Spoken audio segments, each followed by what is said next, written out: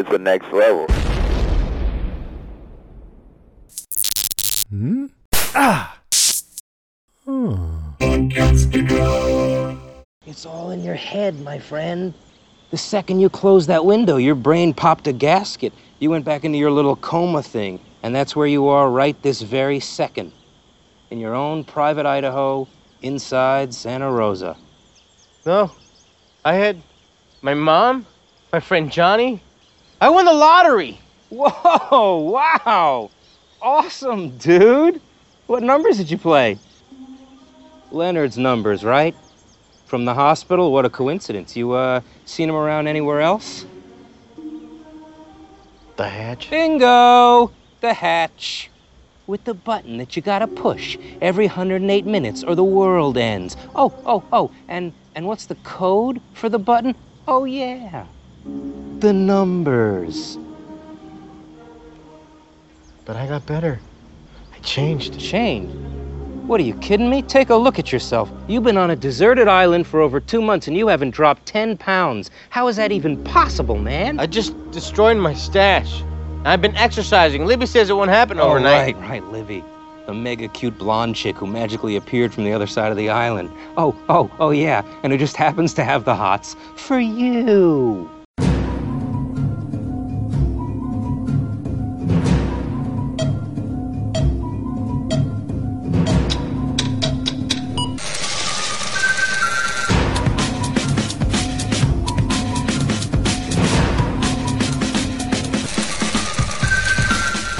Welcome, everybody. This is We Have to Go Back, Lost Revisited. I'm Kristen. And I'm Ben. This week we're diving further into our second season rewatch as we cover season 2, episode 18, Dave! And maybe you are listening to a very different order of voices this week, and that is because I'm going to start leading some of these suckers. And I'm totally fine with that.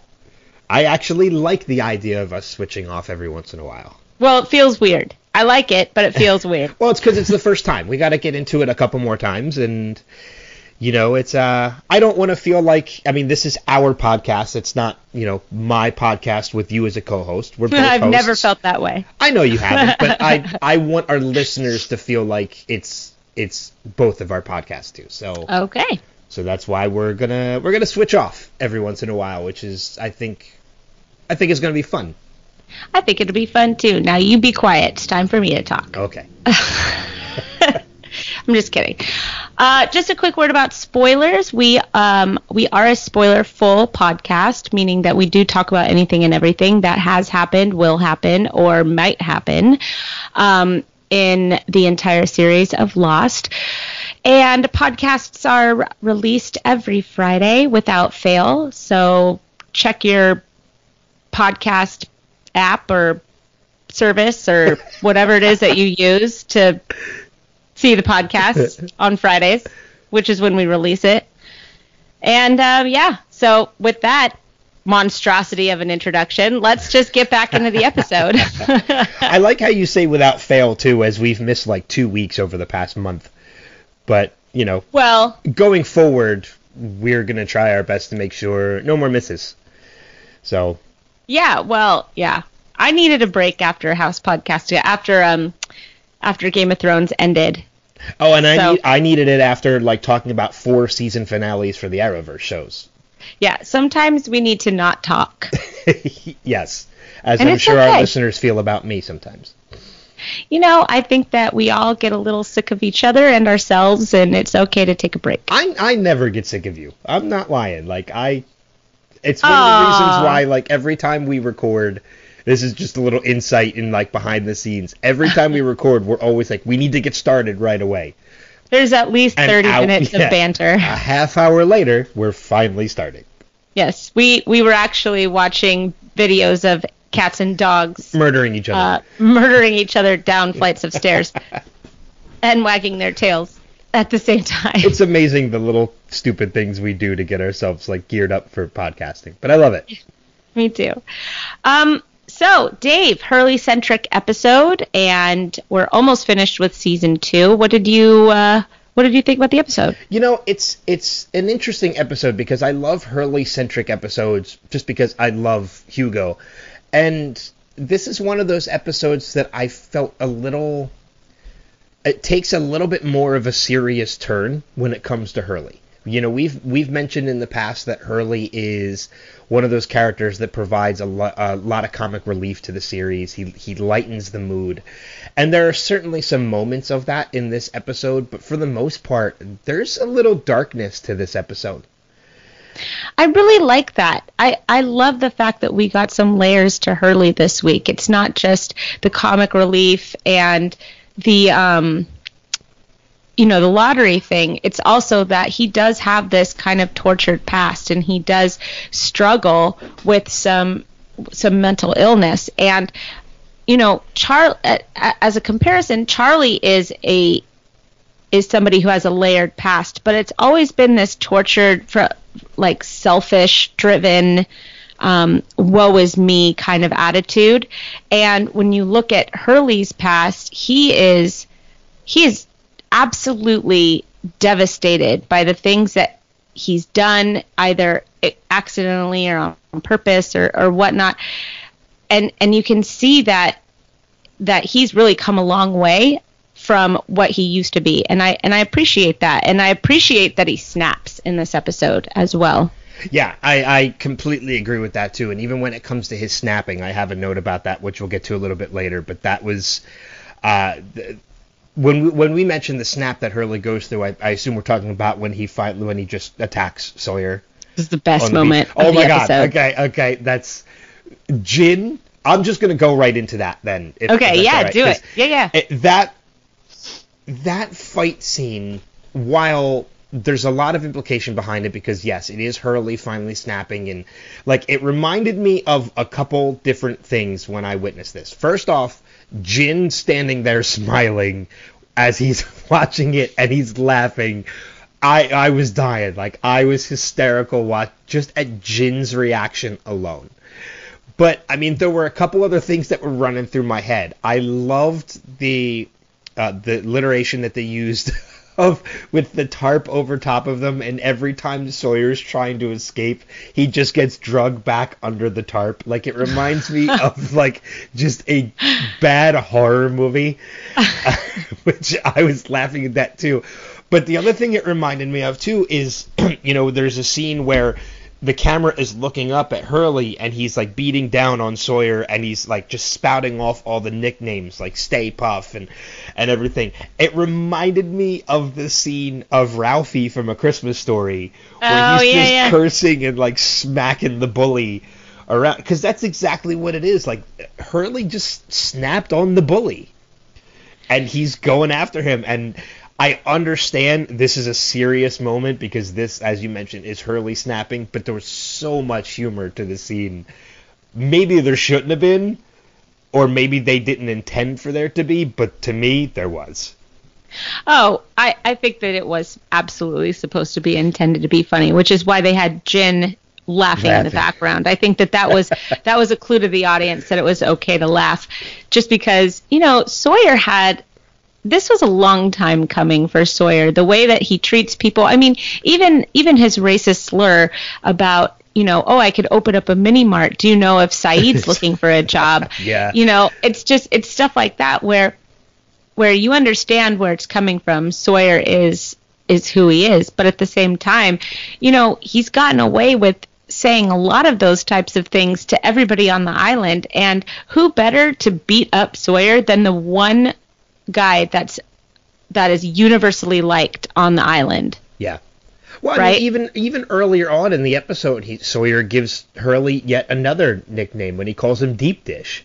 I understand their bullying moments, but they still make, and I hope this doesn't make me come across as a bully because I laugh at those moments, but I find them funny. When he calls him Deep Dish, when he calls him, Jabba, I understand their disparaging remarks. But for some reason, just coming from Sawyer, I find them humorous.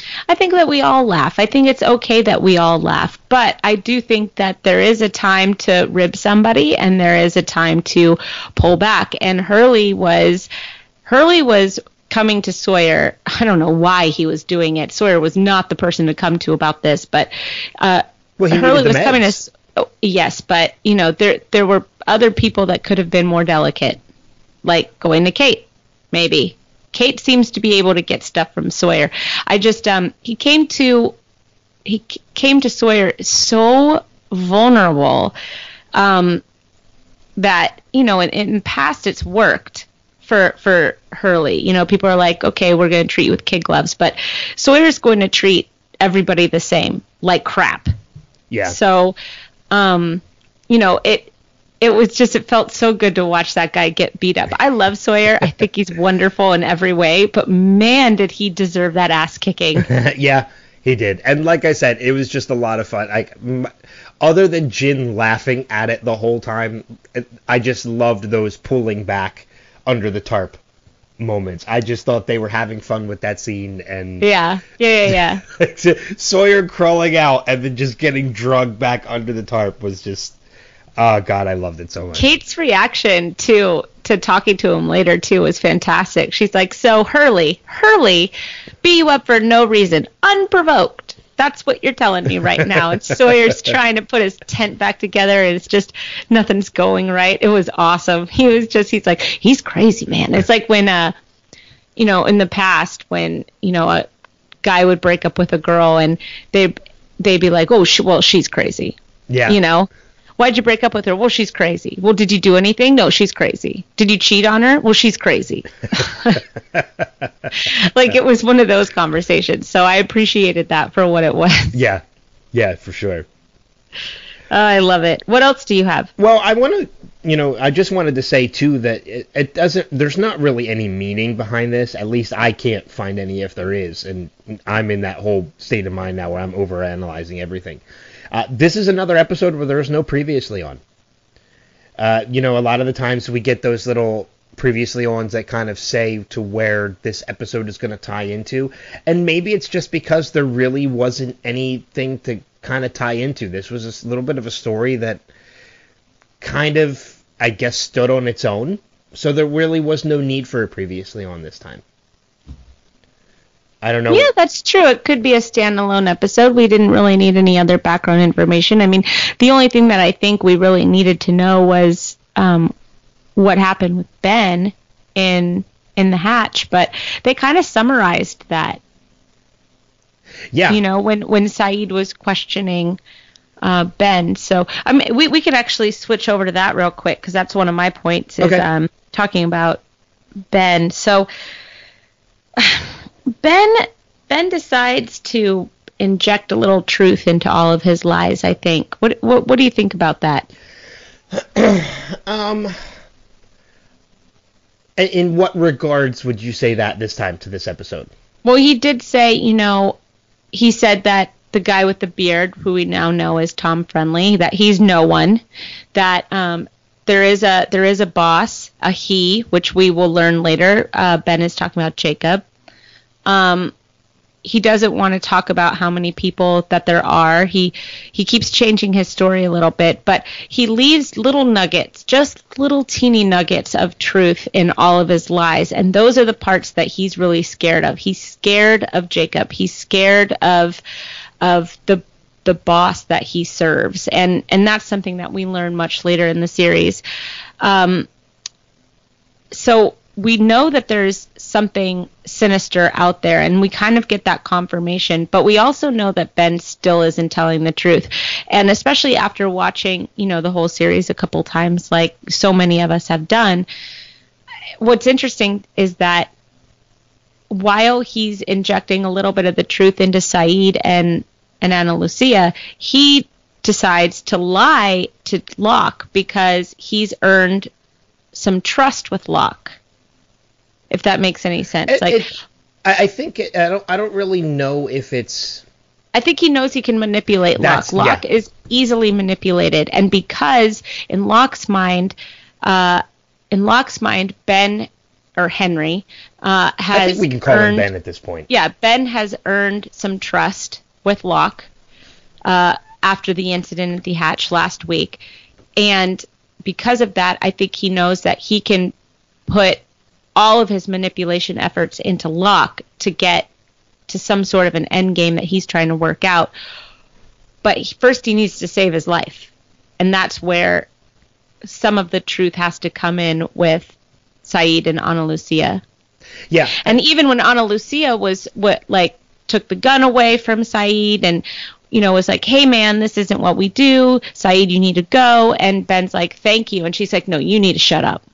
Well, I find it very interesting, too, in that particular scene. And I think you're right. I think he is the way he is with Locke because he knows he's already in Locke's head. Like, he's already gotten what he needs out of Locke, or he's gotten to be where he needs to be with Locke. In that he's now made Locke question everything. Locke second guesses everything. He's starting to believe Ben, and you're right. He's gotten that trust out of Locke already. But going, back to that scene with Sayid and that whole interrogation, I find it very interesting that it seems like Ben is over his head when it comes to Sayid. Like Sayid, not only is Sayid not believing his lies, but Sayid is kind of confronting him on everything.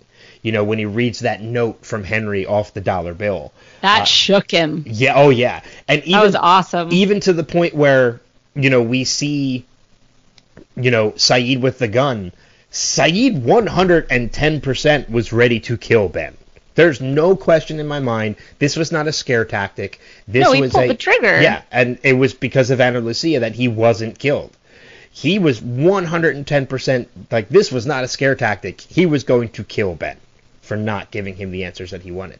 And it's very interesting to note, too, that there have been times in the past where, Ben has spouted these lies and, it's gotten in people's heads, and the final moments of seeing Ben before the door closes or before the camera moves is Ben showing this look of, like, content that he knows he's getting what he wants.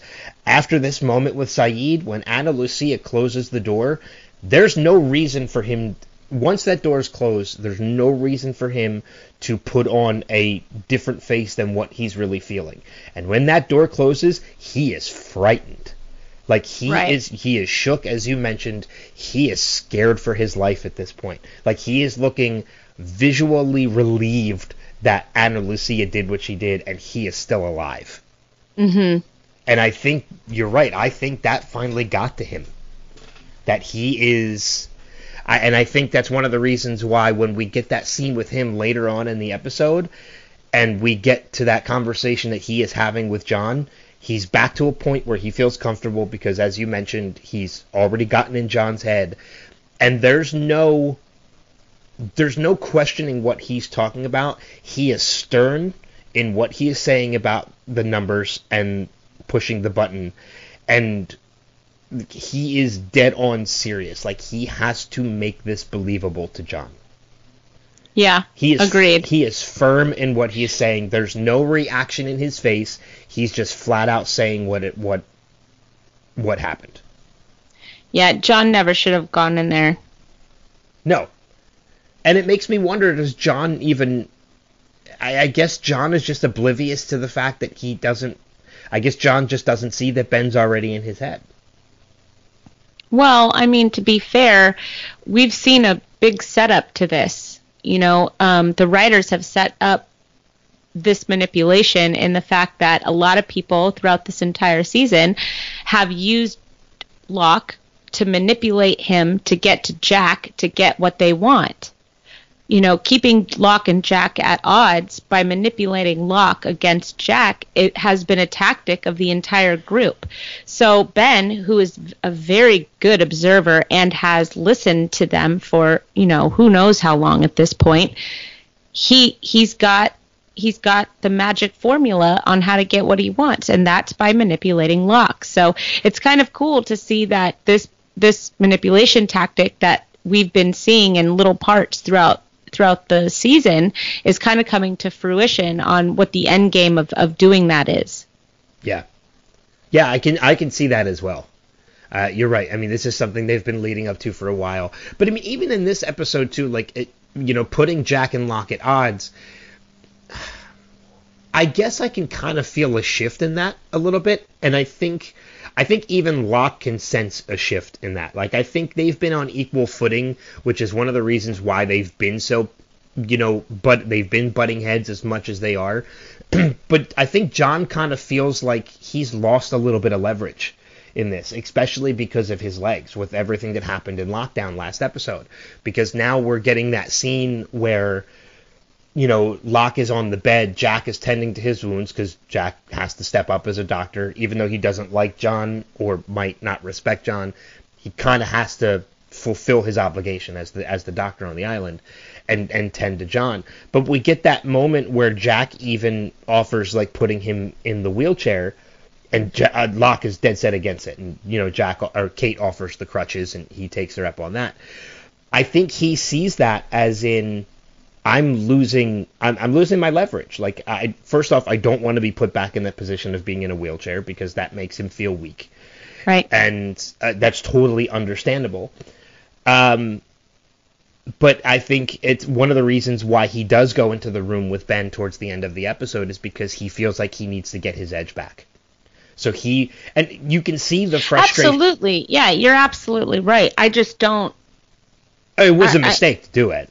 Yeah, it was. Well, and Jack to come in and he says, hey, I'm handling it, yeah. John. It's like, Jack, it wouldn't have taken 30 seconds to maybe just say, hey, listen, let me do this real quick and I'll bring you up to speed. But they're both in a perpetual pissing contest. Yeah. Well, I mean, you can see the frustration in John after that moment happens, because, Jack comes out and says, I've got this handled, walks away, and the moment he walks away, like, John is pounding, like, he smacks his hand on the bunk bed. He's frustrated about this. Because he knows that he's losing control of the situation. Like he had any to begin with. I don't think either one of them has ever had control. But I think Ben walked in with control. Yeah, but what I think in regards to that too is, while John feels like he's losing control, a control that he never had, I feel like quite the opposite, that Jack feels like he's gaining control. Yes, yes. Mm-hmm. Because he knows John is helpless. Mm-hmm. So this is just going to boost Jack's ego even more.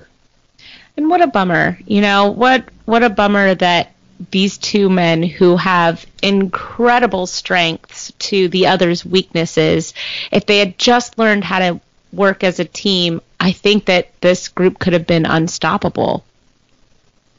No, I agree with you. I totally agree with you. It's just a shame.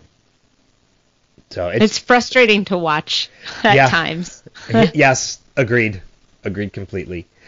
So that's all I really have on. Yeah, no, that's all I have. I just thought it was interesting that, we're seeing why Locke's manipulation throughout the entire season was kind of important to set up for this upcoming arc with Ben and Locke and just the rest of the group. So yeah, that's what I got. What do you have? What's another thing that you have? I don't know if this has ever been confirmed yet or not, but has it ever been revealed whether or not Ben was telling the truth about the button, that he never pushed it? Or what do you believe at this point? Do you think I think he pushed it. I think so too. I think we saw what happens when you don't push it. Oh, that's right. Yeah, so he would have had to have pushed it. Yeah. So, okay. And this is why I'm thankful that I don't remember, because I can't wait to remember and see it again. But I'm wondering what. Oh, shoot. I think I lost the thought. Hang on. That happens every once in a while. Oh, my gosh. You were talking about what happens when the button isn't pushed. Yeah, it's literally gone. Oh, okay. Anyways, I'm thankful that I don't really remember what happens, I guess. What the hell was I about to say? It was really cool, too. It's never coming back. That's a thought that's not coming back. So let's just move on. All right. Well, if at any point it happens to come back, just jump right into it. Just say, "Hey, I remembered," and we'll jump right into it. It's fine. Promise you, it won't happen. I want to talk just for a quick minute about the food drop again, because let's do that. We mentioned it last episode that that's how the episode ends, with Jack and Kate finding the food drop, and now we get this episode kicked off with Hurley showing Libby his stash, and which was I think we as viewers kind of thought like, okay, he's got like a pack of crackers here, a jar of ranch dressing there, He's a pantry. He's got a whole pantry. He's got a tree pantry. Yeah. But I mean, I find it like, and I can totally understand, when Libby says to him, like, if you want to get rid of it, just get rid of it. And it's very therapeutic for Hurley to just go and, get rid of everything, like dump out the jars of ranch and tear open the box of crackers and such. I feel so bad for Hurley just from the start of this episode, because we get moments throughout Hurley's backstory, whether we've got it already or even more.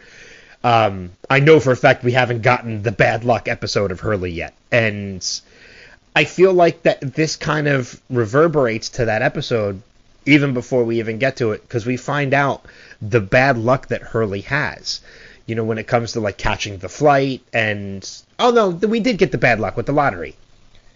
When he won, like his mom broke her ankle and the house caught fire, and so his grandfather died. We get a little bit more of that reflected. Like he goes through this whole therapeutic process of getting rid of this food, and then what happens? Everybody comes to the food drop, and it's, So I have a thought about this. Okay. But go ahead and finish yours, because that was rude of me. Go ahead. No. It's just I found it funny. I found it very comforting in Hurley that he goes through this whole therapeutic session, and then I immediately turn to feeling bad about him because now he has to confront this problem completely over again. So I agree. And I started thinking about it, and I thought to myself, this has a lot to do with Hurley's sense of freedom, with his feeling of freedom. And it stems from when, he shows Libby his pantry. They destroy everything. And she says, how do you feel? And he says, I feel free. And then Jin runs through and he's like, da-da-da-da-da, whatever he says. And Sun, thank God, is there. And she says, there's something. And we're like, cool, let's follow Jin. And so we all go, and everybody sees that, there's a supply drop, and everybody is, attacking all of the food. And Hurley just looks crestfallen. He looks devastated. He just got rid of the food. He just felt free. He felt like he could move on. And who does he see? He sees Dave for the first time. Yeah. He felt free, and he sees Dave. Now, and then we have the whole journey with Dave. Now, when you look at the flashback, when he's in the doctor's session and he realizes that Dave is fictional, that he's imaginary, and Hurley decides that he wants to get better, Dave kind of like intensifies, right? Mm-hmm. Come on, let's go get cheeseburgers and chili fries, and let's hop out this window, and you have the key in your pocket, and let's get out of here.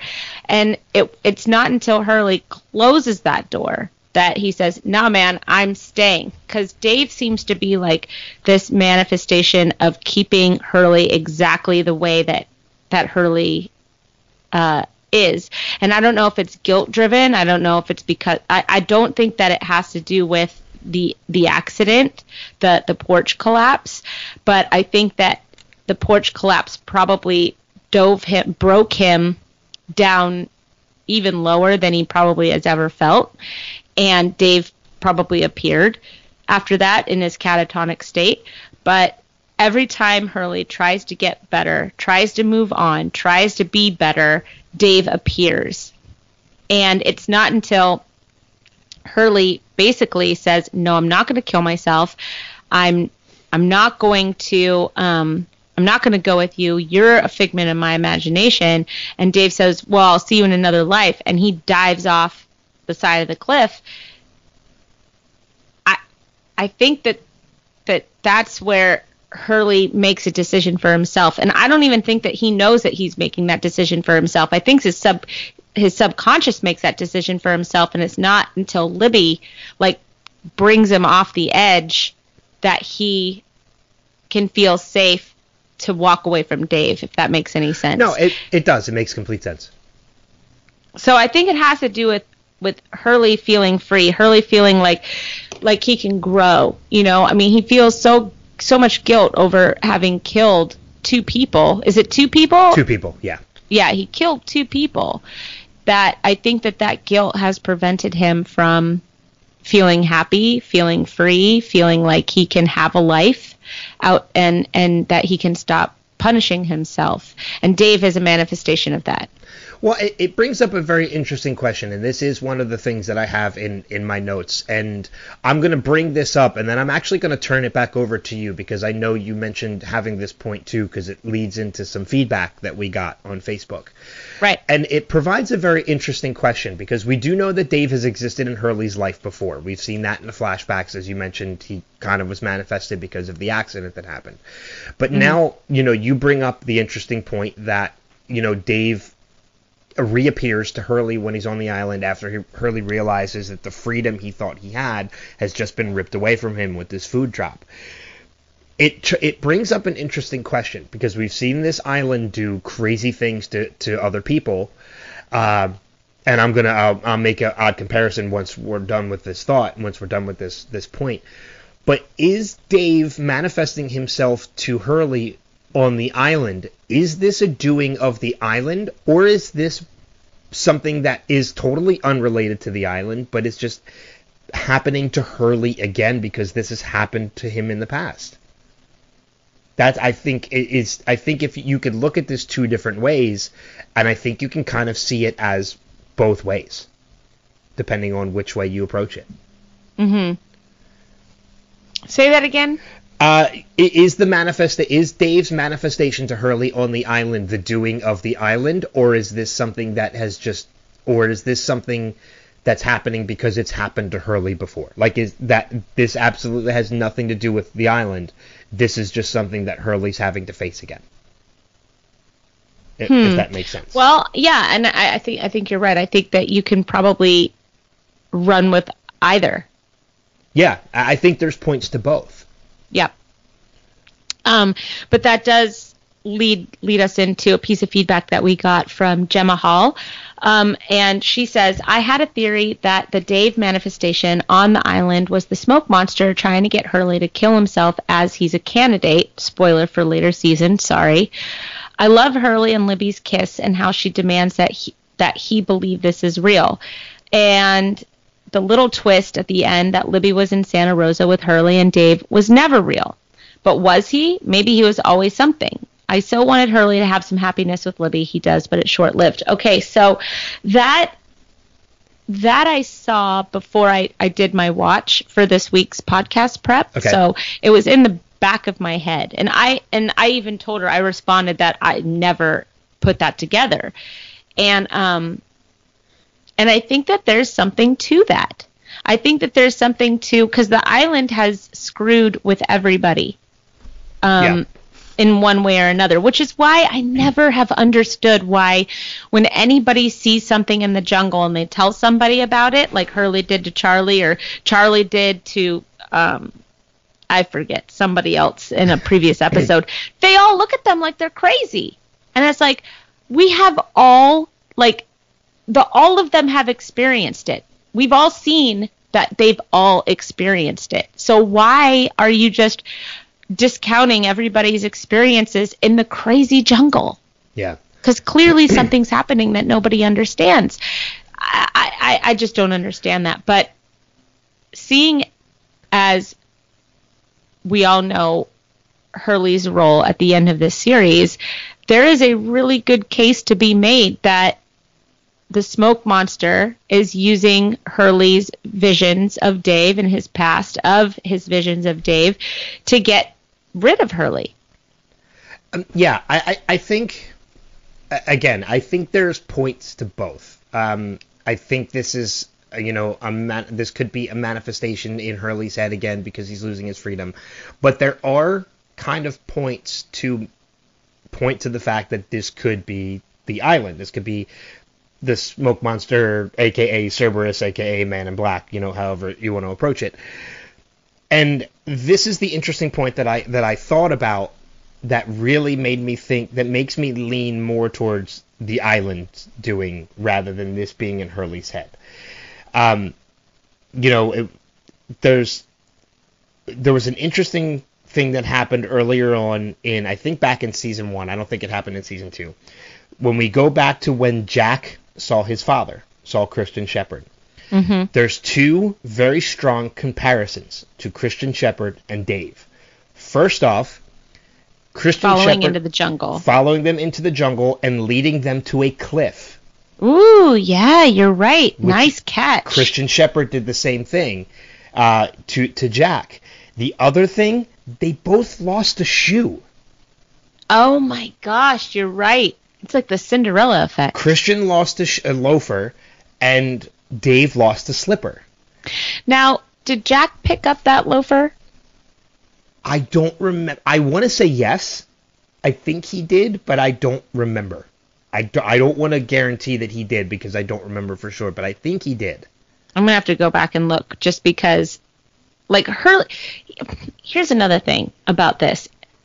Anybody that has tactile hallucinations like this needs to be at a real hospital with a neurologist and maybe an MRI machine. Hallucinations that you can touch and feel is not a good sign for your body. No, I mean, and there are many instances of that, especially with like Dave slapping him, Dave throwing the coconut at him on the island. With but the psychologist or psychiatrist knew that he thought he could touch him because he had his arm around him. Oh, I firmly believe what Dave said, and that doctor was a quack. I believe that. That doctor didn't know what the hell he was talking about. I thought he did really well. The doctor? Yes. Yeah, but again, like, it's... He said, I'm going to show you a picture of you and Dave. That was a reality check for Hurley. Yeah, okay. All right, that made Hurley be able to walk away from Dave, which I think was needed. And then, trying to get him to open up about the porch collapsing. He was gentle, he was coaxing, he really tried, and he eventually succeeded in getting Hurley to open up about it. And I thought that was a really beautiful scene. I cried. I felt for Hurley in that session that he had when he opened up about what happened on the porch. Okay. All right. I take back what I said about the doctor being a quack. I take it back. I agree with you. Yay! You have changed my mind. That's exciting. I don't change a lot of people's minds, so that's exciting. Yeah, so I mean, it's just... I think a debate could be made for either point, in that whether it's Hurley's doing, this is in his own mind, or if this is the island's doing. But I think there are some strong points to the fact that this could potentially be the island doing this. And I think there are even stronger points, and I'm going to save this for a little bit later, because I mentioned to this while we were prepping. You mentioned the candidacy element of things. And I think there are some really... I mean, I can get into it now if you want me to get into it now. Sure, go for it. I think there is some strong... And we're going way ahead. We're going to, like, Season 6 territory now. Yeah, so if you don't want to hear about this, then just skip ahead. But I think there are some strong... this might be me overanalyzing things again, but I think there are some strong elements of foreshadowing, not only to where this series is going in this episode, but how this series ends in this episode. Lay it on me. And it has to do with the accident of the deck collapse and the two people dying. There are there are three numbers that we have to look at too. There are two people that died, which that's unfortunate. Those numbers don't have to mean anything. However, the deck was built for 8 people, but there were 23 on it. These two numbers are very important because not only are they two numbers in the sequence of numbers, 8 is Hurley's candidate number, and 23 is Jack's. This deck collapsed under 23 when it was only built for 8. Damn! Look who they were leading to become the leader of the island, but look who becomes the actual leader of the island by the end of this. The deck was built for 8, the island was built for Hurley, and it collapsed under Jack. And yeah. Wow, that's very good. I think there are I would like it if that was I would like it if that was true.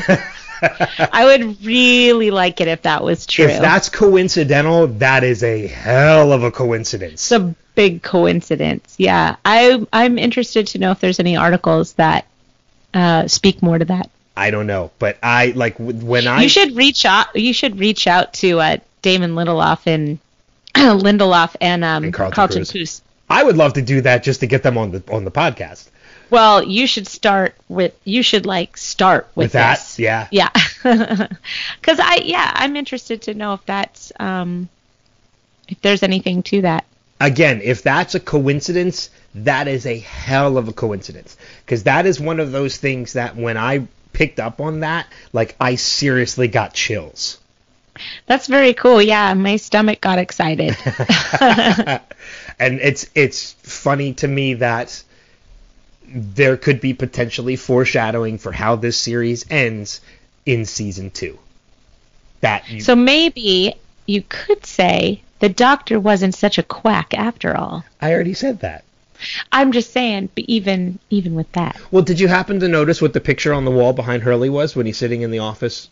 I did not. Doctor? It's an island. Oh, of course it is. Of course it is. I was just going to flat out guess that, but I didn't, so I thought I'd be honest. I think now this one I did find online. This one's not me, but one of the interesting things I found too is that when Hurley is this is going back to Hurley's flashbacks again, when he is in the mental institution and he's sitting at the table with Dave and you can hear Leonard in the background spouting the numbers. 4, 8, 15, 16. He always says 8 at a higher volume than the other numbers. And I've gone back and confirmed this. Anytime he goes over the numbers, 8 is always with more emphasis and at a higher volume. Which again goes back to Hurley being candidate number 8. That's true. That's interesting. I really like that. I hope that that's true. I really do. I hope that that's true because that puts it all into a little bit better perspective for sure. Yeah. Especially for the haters out there. So yeah, I mean, and that's the thing. Like we've talked about that before, and that there are still people out there that believe they didn't know where they were going with this series. And in the further and further we go in our rewatch and analysis, I deny that completely. I think they knew. I think they might have got lost every once in a while, no pun intended. But I think they knew how this series was going to wrap. Yeah. Yeah, I mean, it's nothing like Game of Thrones. Fucking threw darts at the cast and said, let's go with that. Oh, God. Who should be crazy? Throw a dart. Who should rule? Throw a dart. All right, put it together. Don't tell Jason that. I don't care. I did tell Jason that. I told everybody that. So, but that's my point when it comes to. I think that's pretty much all the notes I have on Dave.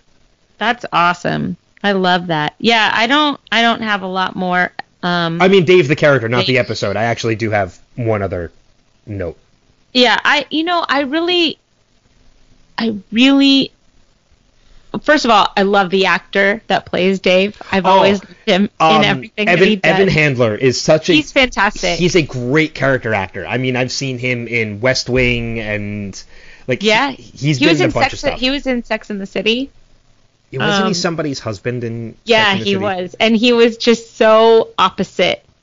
He was so opposite of who he married in that show. And it was fantastic. He was one of my favorite parts of that show.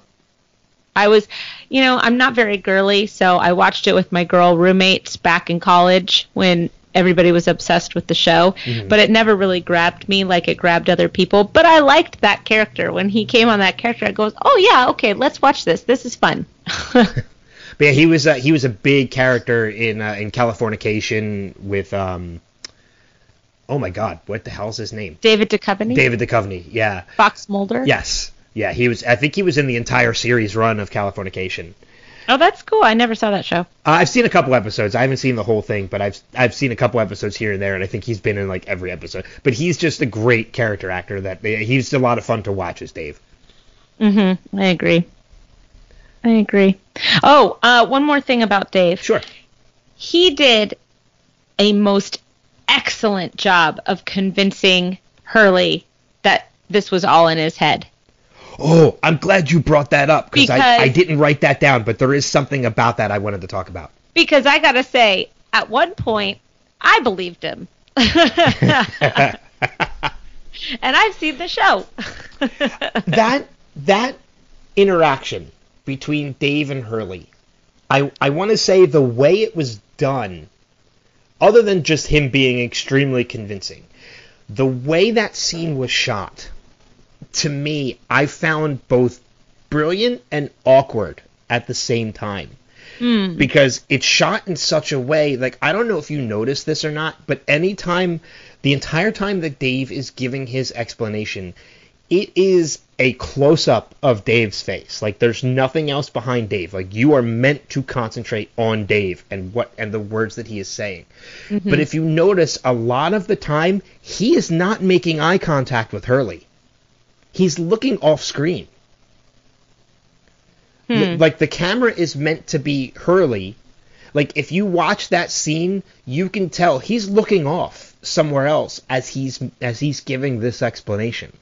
I don't know if that's meant to portray something, like, because, you know, obviously if somebody's lying, if somebody's telling you the truth, they look you in the eye and they say it. And the fact That's that true. he's not for most of this conversation, he really only makes eye contact with Hurley maybe 3 times in that entire explanation. Which is so funny because alternatively, Ben, the more he lies, the more eye contact he makes. Yeah. Yeah, so I mean, I don't know, but I just found that interaction extremely awkward in watching that because of the fact that he's looking off screen. I loved that scene. I I loved loved it. that It's just scene. Yeah. He was just so convincing. He's like, "What are the numbers, Hurley? Really interesting. What are the numbers of the button that you push? Yeah. Don't you think that's weird? Oh, you won the lottery? What numbers did you press for that, buddy?" You know, so it was just, he's like, "Oh, you have to keep putting in the magic numbers or else the whole world is destroyed? Weird." Like, Yeah, I mean, and again, like, you know, looking at that scene, some people could argue that, like, this is the island's doing because how would Dave know about the numbers? But then again, you could reverberate that, and if this was in Hurley's head, Hurley knows about the numbers. right, So exactly. if it's a manifestation in his own head, he's going to use his own knowledge. So Right. it's not really, the fact that Dave knows about the numbers could work in either situation. Yeah, that didn't bother me. No, me neither. One really, and I really hate to be a bummer about, you know, this too, but one of the things that really made me sad about that entire thing, and, you know, of Dave kind of pushing Hurley towards the edge of the cliff and almost kind of talking him into committing suicide. It was kind of a downer to me because it really made me think about, like, what really goes through the head of somebody who's approaching that moment in their life. And it really made me, of all people to think about, it made me think of Robin Williams, because that man, like, you know, he was a hero of mine, and it was a sad situation where, you know, we found out later on that, yes, he did commit suicide, but there was some kind of chemical imbalance that made him do it. Like, and it made me think about what really goes on in the head of somebody before they do this. Because let's just say Hurley had jumped and, you know, committed suicide. What does everybody else think about this? Like, nobody else but Hurley would know what was going on in his head before it happened. So this isn't that the case for just most people Yeah. too that decide to do that? You know, there is a study that was done for people that jumped off of a bridge or tried to commit suicide and lived through it, and I think it was a high percentage of people that said as soon as they jumped, as soon as they laid down or whatever, they realized that their problems weren't that big and that it was the wrong decision. Yeah. And I thought that was really interesting. No, I agree with you. It just, again, it made me just kind of contemplate a little bit, like, what really goes on in the head of somebody before they do that. And I think this episode, if nothing else, is a good representation of that. That you just really don't know. So, that's all. I just wanted to kind of bring that up. Okay. I don't. I have like maybe 2 other notes. I don't know. Yeah, I have the only other thing I have is that you kind of realize in this episode that Ana Lucia has made it to the inner circle, and whatever the inner circle is at this point, right? But she is completely in control of the prisoner situation. She's kind of put on her cop clothes, her cop jacket, and she's taking it seriously. It's almost like she found positive purpose for her role on the island, and she's using it to the best of her ability. Probably a lapse in judgment to let Locke go in there, but Locke made a very good point saying, I've earned 5 minutes with him as he's on his crutches. Yeah. But it was interesting. It's interesting to see that Ana Lucia has been traded out for Kate right now, which is just such a bummer that, we have more than one, we have Jack and Locke and Saeed and everybody's in there, but we can't have Kate and Ana Lucia be a part of things. Is there a reason for that? It just irks me a little bit because there's no reason why Kate shouldn't also be a part of whatever is happening. Yeah, because you even look at last episode, I don't even really think it wasn't until last episode that Kate even knew Ben was in the hatch. Right.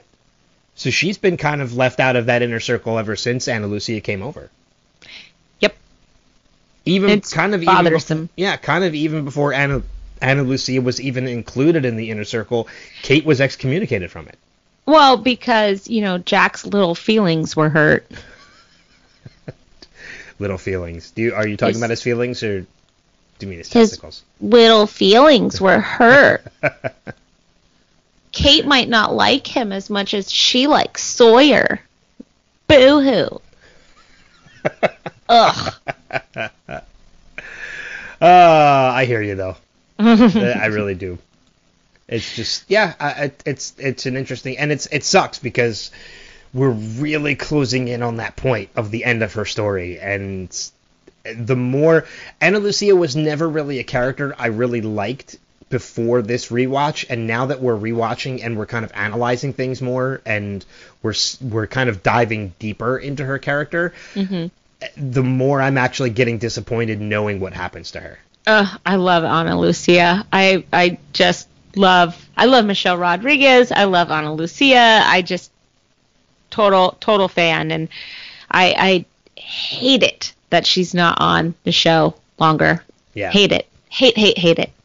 I mean, and it's kind of a little refreshing to know that it was meant to happen and not something that I was always led to believe that happened because of things that happened in her personal life. Yeah. So I guess that's a little bit more comforting to know that this was always her character arc, but it still sucks that it happens. Yeah, there's a couple of characters, throughout all of television that I think are kind of like that, where you really love their character and they weren't on long enough. I can think of one on The Walking Dead that I'm thinking of that immediately comes to mind. And he suffered a tragic death in a turnstile. Oh, yeah. And I just didn't think that it was his time to go at all. So there's all of these, but I think that that's kind of reminiscent of life, There's a lot of people that die young before their story is told, and it's heartbreaking and it's horrible, but it's kind of what happens sometimes. Yeah. Yeah, I mean, and it's, if you don't mind, I kind of want to use this as a jumping point to my final note. Sure. Of the episode. We're talking about characters whose times are kind of run short on the episode, and I want to make quick mention of the absolute sweetheart that Mr. Echo is. Oh, Echo is back! In this episode, because we see him building something, which we are going to find out what that is. I think before the end of the season, we're going to find out what it is. But I just loved it. He's a man of few words. As we find out, there's a time that he doesn't even speak. There's like a number of days he doesn't even speak earlier on in the season. But even in this episode, when Hurley comes out of the jungle and asks, it's did anybody see a man in a bathrobe holding a coconut? Of course, Charlie makes the sarcastic remark, no, but I saw a polar bear on rollerblades holding a mango. Echo is such a sweetheart in the fact that he just walks by and just kind of, in few words, comforts Hurley a little bit in saying, I didn't see anything. Like, all he did was answer his question earnestly by saying, no, I didn't see anything. In such, like, a gentle tone that, like, I'm so bummed, and as I was before, about what happens to his character. I know. Yes. Because his is a story arc that ends way too soon. Way too soon. Ugh. I did love Mr. Echo. It was good to see him again. Yeah. But that's kind of everything I have. With the exception of that final moment of the episode, that's all the notes that I have for this episode. Yeah, I'm good. Do we want to mention that final moment then? We kind of talked about it a little bit already, but, we get to see that in an interesting... Another connection has been made. In that Libby was a patient in the mental institution. Which is, I think, something we've mentioned in the past before, too. But it's very interesting that the episode ends in a flashback instead of back on the island. And as you mentioned during the series prep, or during the episode prep, is something that I don't think is ever talked about again. I think we know she's a patient, but I think that's the last we ever get of it. Yeah, I hope we're wrong on that. I hope that maybe we've just forgotten. Yeah, I don't know. I love the fact that there's stuff we don't remember. Even having watched this series like 3 or 4 times. I know, but it's been a really long time. Yeah. So, well, if you don't have anything else, then I think that we should just move on to our feedback section. We do encourage everybody to write in, leave a voicemail, say hello. You can do it on Facebook. You can do it on Instagram. So we're just going to list out those ways really fast. Sure. First off, we are on Facebook at facebook.com/Lost Revisited. We're on Instagram at Lost Revisited Pod. You can email us at lostrevisited@gmail.com. And if you want to leave a message, you can record it yourself and you can send it in to our email address, which Steve Brown does every single week, which we totally appreciate. We have a voicemail for him right now.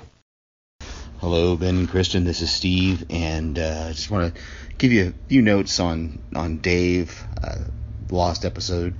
I'm probably not going to watch it again. I like the episode. It's not one of my favorite, not because it's not a good episode. It's amazing. There's some things that trigger in it for me, and so I had forgotten. To be honest, I'd completely forgotten about this episode until it started airing, and then the things started coming up. And so really the 2 biggest things for me were just, it just broke my heart when Dave was taunting Hurley about his relationship with Libby and that whole thing of oh yeah, and she likes you. It just cut me to the quick. It's one of those scenes that really just bothered me. And also just the reveal of the accident that Hurley caused, because no matter how long you go, even in an accident, if you cause the death of another human being, it's powerful. And so that's all I got for this one. Can't wait to hear what you guys thought. I'm sure there's going to be a lot about this episode. Of course, the big reveal of Libby being in the hospital with him at the end, and just wishing that we could have got more of that relationship, because I think there was really something great there that we could have seen. It's unfortunate that off-screen things robbed us of that relationship. Anyway, talk to you later. Oh, Steve. Steve, I love the way that you feel things deeply. And I'm appreciative, as I'm sure you are too, of the fact that, even though he feels those things, he still leaves us feedback. Yeah. You know? I love it. I love it, and I like it that you allow yourself to be vulnerable, Steve. So thank you so much for sharing that. Yeah, Cause, absolutely. Because I think that Hurley's self-esteem is a big factor of this episode. Maybe we didn't give it enough coverage in this episode, but the best thing about Hurley is that he ends up being such a strong character, and he continues to persevere, and he continues to grow. He's one of the characters that does actually grow over the series. A lot of characters remain stunted, I think. So any Hurley centric episode is always good for me. I loved this episode. It's one of my favorites. So yeah. No, and I agree with you completely. This is a fantastic episode. It's kind of one, as we mentioned a little bit towards the top, kind of stands alone a little bit, as there really was. Good point. There was no previously on and such, and I can understand Steve's point as to why there's things in this that could affect different people a little bit differently, and I think we kind of touched on that a little bit, with my point making comparisons to Robin Williams and such. Mm-hmm. So, yeah, it's just it's a great episode. We understand, from people like Steve's point of view that kind of it's not a favorite, but they still think it's a powerful episode. Mm-hmm. So yeah, it's nice. It's nice to see even 10 years ago, 12 years ago that they were still making cutting edge content, right? That's kind of, mental illness is not something that we have talked about openly as a society for too long. So that was still kind of considered to be a taboo subject. It's not so much anymore. I think we've made really great strides in talking about mental illness especially in our country, with veterans and with in consideration of a lot of school shootings and government building shootings and nightclub shootings, and there's just a lot that we now feel that we can talk about, and it's nice to see what the early content was, and I think that this was one of them. Yeah, I agree with that too. And on that note too, I want to, and I hope you don't mind me doing this, but we talked a little bit about like suicide and things like that. And I just want to personally say, and I'm sure I can speak for you on this, that if any of our listeners are ever feeling like you're going that route, I feel bad for taking this kind of a turn, but I feel like it needs to be said after some of the topics that we've talked about, that if you feel like you're in that kind of a crisis, please reach out to somebody, even if it's myself or Kristen, through messages on Facebook or whatever, or if you're that down in despair, you can always reach out to the prevention hotline, which is 1-800-273-8255. So, nice. We'll put that in the show notes. Yes. Yeah, absolutely.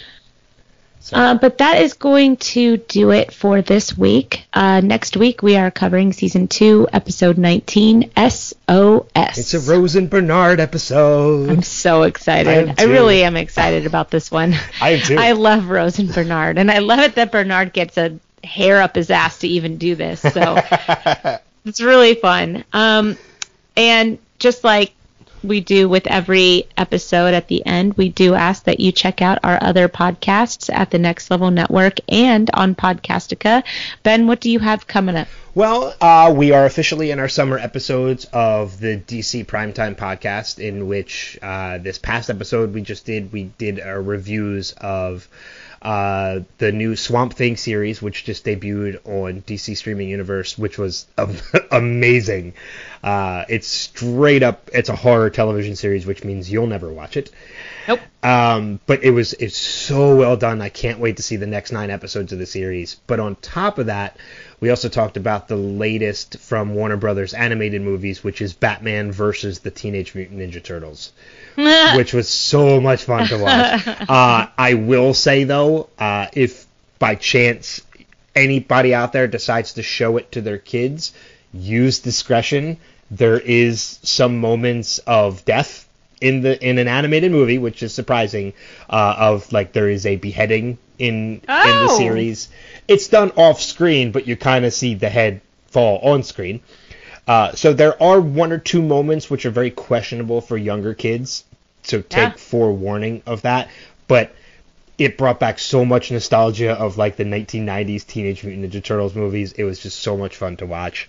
That's awesome. Yeah. And then these next couple weeks, we're doing our what we call our annual episodes, where we take each of the 4 shows, we focus on one of them each week, and we talk about our favorite and least favorite moments, characters, and episodes of the series.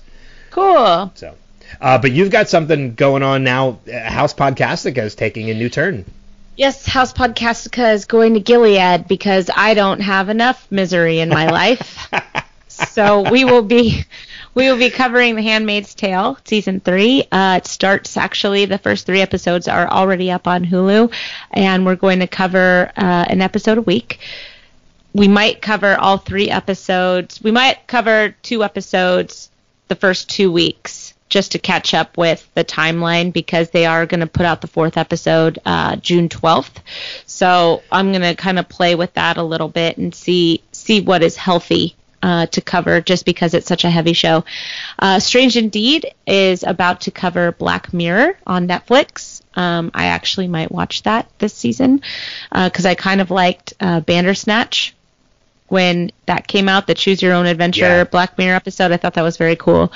And Podcastica actually has a new podcast. It's a joint venture, but our friend Derek O'Neill, who has been on House Podcastica before, for anybody that has listened to my podcast, he and his buddy John, I believe, are going to be covering, or have covered, or are in the midst of covering Good Omens. Yeah, I think there's 3 episodes of their podcast out already. Cool, yeah. They are a lot of fun. They're 2 Irish guys, so it's a lot of Irish goodness. And they're a lot of fun. They're really, really good podcasters. I highly recommend checking them out. And they're a new Podcastica show. And if you haven't watched Good Omens, it is wonderful. Oh, cool. It is I have so not. good. It's a great series. It's based off a book by Neil Gaiman and Terry. God. Bradshaw? No, not Terry. Kittles? Not Terry Bradshaw. Jeffords? No. Oh God, it's gonna. Crews? No. Oh God, a book by Terry Crews would be fantastic. No, it's oh my God, Terry Pratchett. Terry Pratchett is the author, and this is a series that they've been wanting to make for like 30 years, and there's such a great story behind it because these 2 authors kind of, and I'm sure Derek and his friend talk about this too, but they, you sound like you were going to say something. No, I was just going to say Amazon's doing it, right? Yeah, it's an Amazon series. Amazon makes great content. They do. But great content. The reason why this series is so great is because like they wanted to make this a series for like 30 years because that's how long the book's been out. And unfortunately, Terry Pratchett passed away before they had an opportunity to do it. So Neil Gaiman made a promise to him that he would. And Terry Pratchett had always said that he would be there front row, like with a bag of popcorn to enjoy it when it debuts. Cool. And so when they actually did the red carpet screening for it, they put Terry Pratchett's hat, scarf, and a bag of popcorn in a seat in the front row. Aww. So he was there in spirit. And it's 6 episodes. It's only going to be 6 episodes. There's not going to be a season 2. It's literally like a one and done miniseries. But I'm already a couple episodes in, and it is so wonderful. It's so good. Awesome. Cool. Yeah, so that's what I got. That's what you got. So let's close it out, and we'll see everybody next week. Sounds good. Bye-bye. Bye.